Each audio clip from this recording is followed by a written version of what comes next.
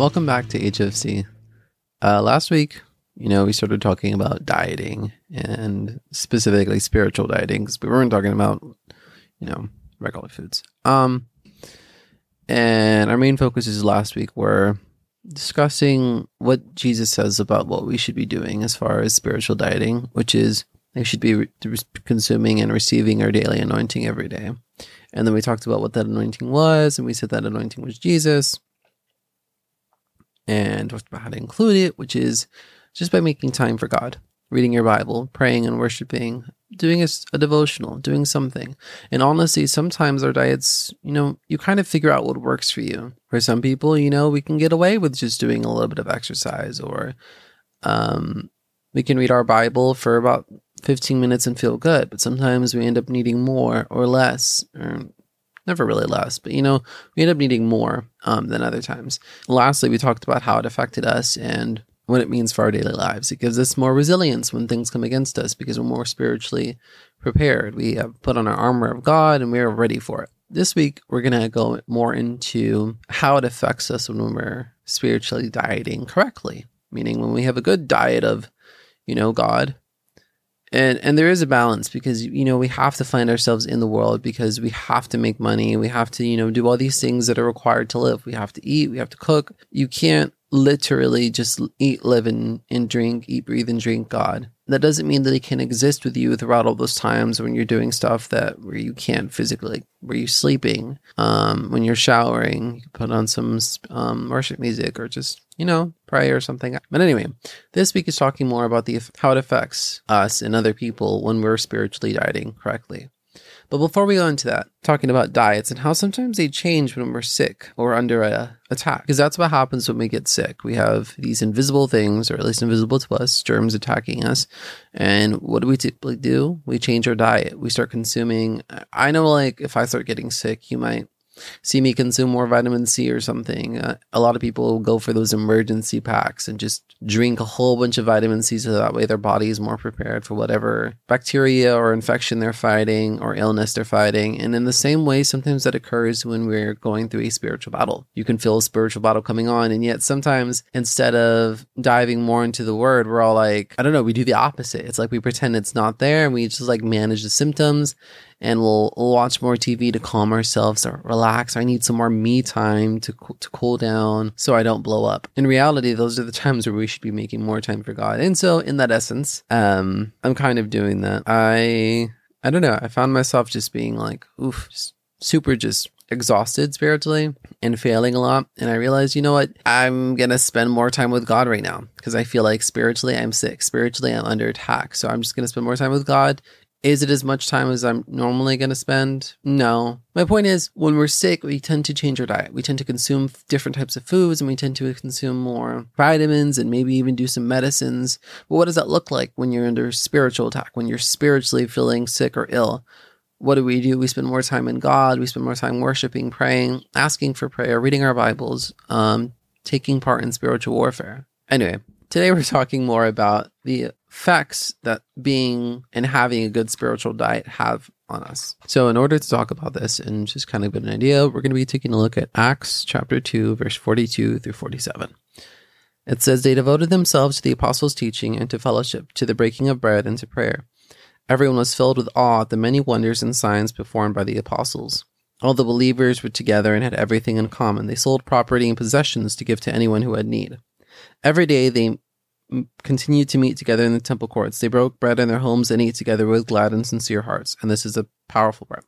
"Praising God and enjoying the favor of all the people.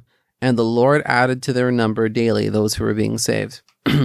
So in essence, they were spending so much time in God and spending so much time together in a community of God, just ministering to each other and lifting each other up and holding each other accountable and speaking life and blessings into each other, that they were constantly just adding to the church, constantly just adding to those who believed in God because they were seeing how these people were living, but they were only capable of seeing how these people were living in God and how God was changing their lives and the effect that God was making because they were daily receiving that spiritual nutrition. Another verse that we're going to take a look at really quick is Acts chapter 2, verse 36 through 41. In this part of the text, it's talking about Peter and his experience in sharing with these people. So 36. Therefore, let all Israel be assured of this. God has made this Jesus whom you crucified, both Lord and Messiah. When the people heard this, they were cut to the heart and said to Peter and the other apostles, Brothers, what shall we do? Peter replied, Repent and be baptized, every one of you, in the name of Jesus for the forgiveness of your sins, and you will receive the gift of the Holy Spirit.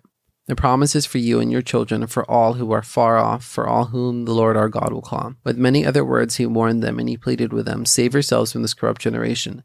Those who accepted his message were baptized, and about 3,000 were added to their number that day. The part that I love about this verse is, and honestly the Bible, is if you take a look at Peter's life, there was nothing special about him. There was no, he had a talent for this. He wasn't like a rich person. He wasn't an intelligent person necessarily. He wasn't a stupid person, but he wasn't like, wow, this man is the smartest person in the town, and Jesus approached him and just worked with that. Peter was just a lowly fisherman. The only difference between Peter and some of the other people was that Jesus called him, but it wasn't just Jesus calling him, because there were other people that Jesus called, but they didn't listen. They weren't willing to move. It was that Jesus called him and he listened. The special part about this situation didn't have to do with the fact that it was Peter. It could have been anybody. The only reason that this was capable of happening was because Peter was called by Jesus and he listened. In this verse, we see Peter sharing his experiences in the word of God that he knows, but he only knows it because he listened to God and was receiving and was able to minister based off of what he received. But if we're not receiving that daily nutrition from our Bible every day, then we're not going to be able to share and make differences in the lives of people. So honestly, the major effect of this is that when we stand on the truth and power of God's word, we're able to share our experiences with Jesus, and the Lord will bring the increase. It's not about changing our approach. It's not about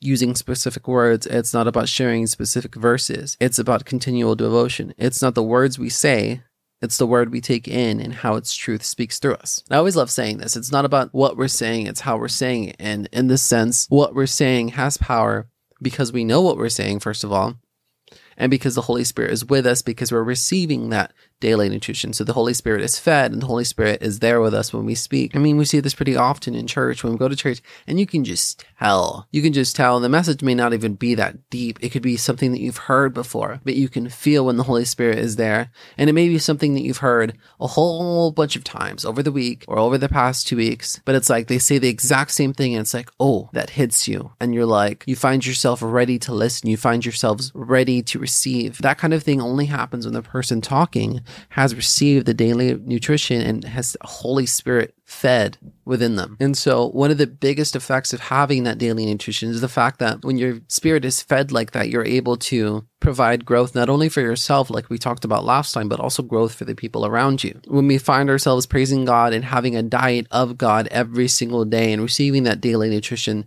we begin to see effects on the people around us. Not because of the words that we're necessarily saying, but because they can feel the Holy Spirit behind the words that we're saying and the verses that we're sharing.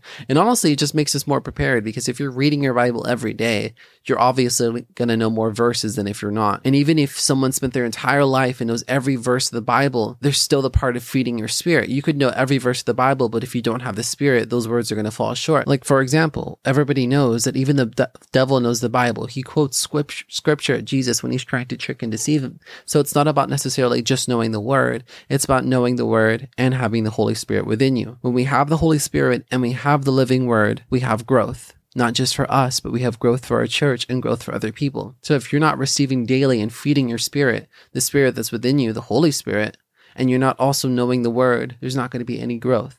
So I find this powerful because not only does having a good spiritual diet affect us and affect how spiritually prepared and mentally prepared that we find ourselves to deal with demons and spirits, and just honestly just having a blessed day, it affects other people. Just by us being prepared, we can affect the lives and make things easier for people around us, our loved ones, people we care about, people we don't care about. You can begin to change them just by being spiritually prepared and sharing a word or saying something that just, they feel the Spirit, even though they don't necessarily know what it is, they can just tell. I know so many people, before they come to Christ, they're like, I never really knew what it was about someone, but I just felt it when I was around them. And there's so many stories of that, and that thing that they feel or that they see, or just, I feel calm around you, or I like being around you. That's the Holy Spirit that they're kind of getting the sense of, that they're getting the feel of. They're enjoying being around you because they feel the Holy Spirit on you, and they feel the Holy Spirit on you because you're having that daily relationship, or at least an often relationship with Jesus. Anyway, that was just the main part of today's talk, talking about the fact that there's more than just an effect for us. There's an effect for other people. And honestly, that's what we're being called to do. It wasn't because Peter knew the word, and it wasn't because Peter had been with Jesus. It was both of them. It's because Peter was with Jesus and Peter knew the word. Because he knew both, he had the Holy Spirit and he knew the word, he was able to cause growth. So whether you know all the Bible or not, it's not about just knowing the Bible. It's also about feeding your Holy Spirit. And if you just feed your Holy Spirit but don't know the Bible, again, you're hindering that growth. So when we have both in hand, it's when growth and change is happening. So make sure you read your Bible, because not only is it affecting you, but it's affecting the people around you, your loved ones, the people you care about, people you don't care about, because they can just fill your spirit. And when Jesus is there, when the Spirit of the Lord is there, there is freedom. So sometimes even just having your spirit, your Holy Spirit, you might get attacked sometimes, most of the time really, but you're also going to cause freedom for the people around you just by being around them, just by having a presence there and speaking words. Sometimes they're going to begin to feel that difference. And then through that, you might open a door, and later on they might accept Jesus into their hearts. You never know. But the thing that's necessary for those kinds of situations to happen are for people to be in the Word and for people to have the Holy Spirit. Anyway, as always, we're going to go ahead and end this with a prayer. Dear God, thank you for gifting us the Holy Spirit and your living Word for spiritual nutrition. I pray that you continue to develop a hunger for your Word within us. Help us to make it the foundation of who we are. Let us use it to bring others to increase the body of Christ. Continue to increase the compassion and understanding that we have, the capacity we have to listen to others when they are hurting, and give us the wisdom and the understanding to give them a word. Help us to have the strength and the boldness to speak life and uplift them rather than condemn or judge them. Begin to change our mindsets, Lord, as we fill ourselves with your word and just spend time with you daily. Begin to change our mindsets in the way that we speak to people, learning to share your love and to love them as you loved us instead of seeing them as the world sees them. Lord, I ask that whenever we read your word and whenever we spend time with you, Lord, that you continue to give us insight and wisdom and just reveal more and more to us about what you have for us and what your word means for us and what your word means for others. And lastly, Lord, I ask that you lead us from temptation and forgive us of our sins. In the name of Jesus, amen. Thank you for listening to this week's episode of HFC. I hope you enjoyed it. Hope you received something. And, I just remember to continue focusing on how you can change your diet, making God more of the center of your diet, and focusing a little less on the world. I'm not saying that from a judgment point. I'm saying that from a let's all do this together, because I am working on that too. Anyway, have a God-blessed week, and see you next week. Thank you. Bye.